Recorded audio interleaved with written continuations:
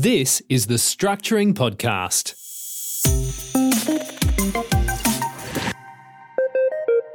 G'day, it's Terry Waugh here, and this is the Structuring Podcast. Today's topic is trusts borrowing money. Well, let's start off by saying trusts can't borrow money.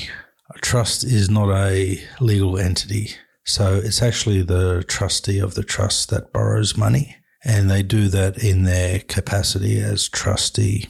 If the trustee is a company, the loan is going to be in the name of the company. If it's an individual, the loan is going to be in the name of an individual. The trustee is personally liable for the debt, and that includes the company in its own right and as trustee. So generally, the trustee of a trust will be indemnified out of the assets they hold as trustee. So if something goes wrong, they can resort to the assets they hold as trustee to pay any debts.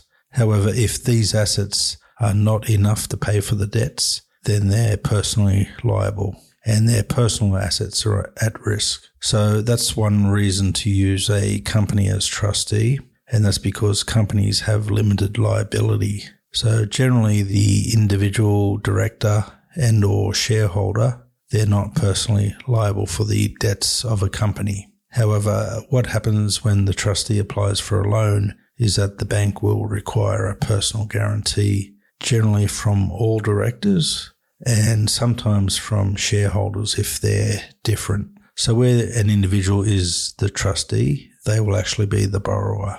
So let's say Homer is trustee for the Simpson Family Trust. He will actually be the borrower, and he'll be personally liable for the debt. If he buys a house as trustee for the trust, the bank will take a mortgage over that property, and if later on Homer can't meet the repayments and that house is sold at a loss, the bank will then come after Homer's personal assets. And that's because of the fact that he is the borrower, but also because of the guarantee. So when a bank is lending to a trust or lending to a trustee, they want to see a few things. So they want to make sure that the trustee has a right to be indemnified out of the trust assets. They want to see that the trustee has the power to borrow. The trustee must also have the power to mortgage trust property, because that property is going to be used as security for the loan.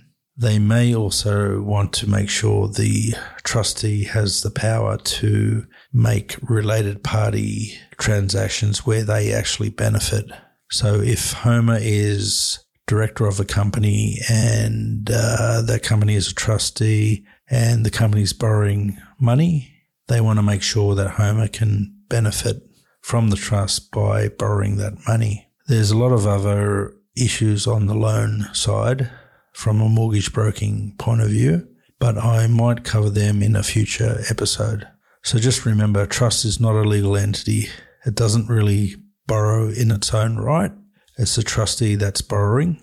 But in general, everyday conversation, we might say the trust borrows.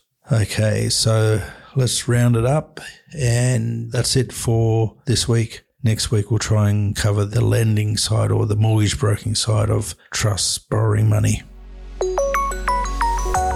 You've been listening to the Structuring Podcast. Check out the show notes for today's episode at www.structuring.com.au/podcast.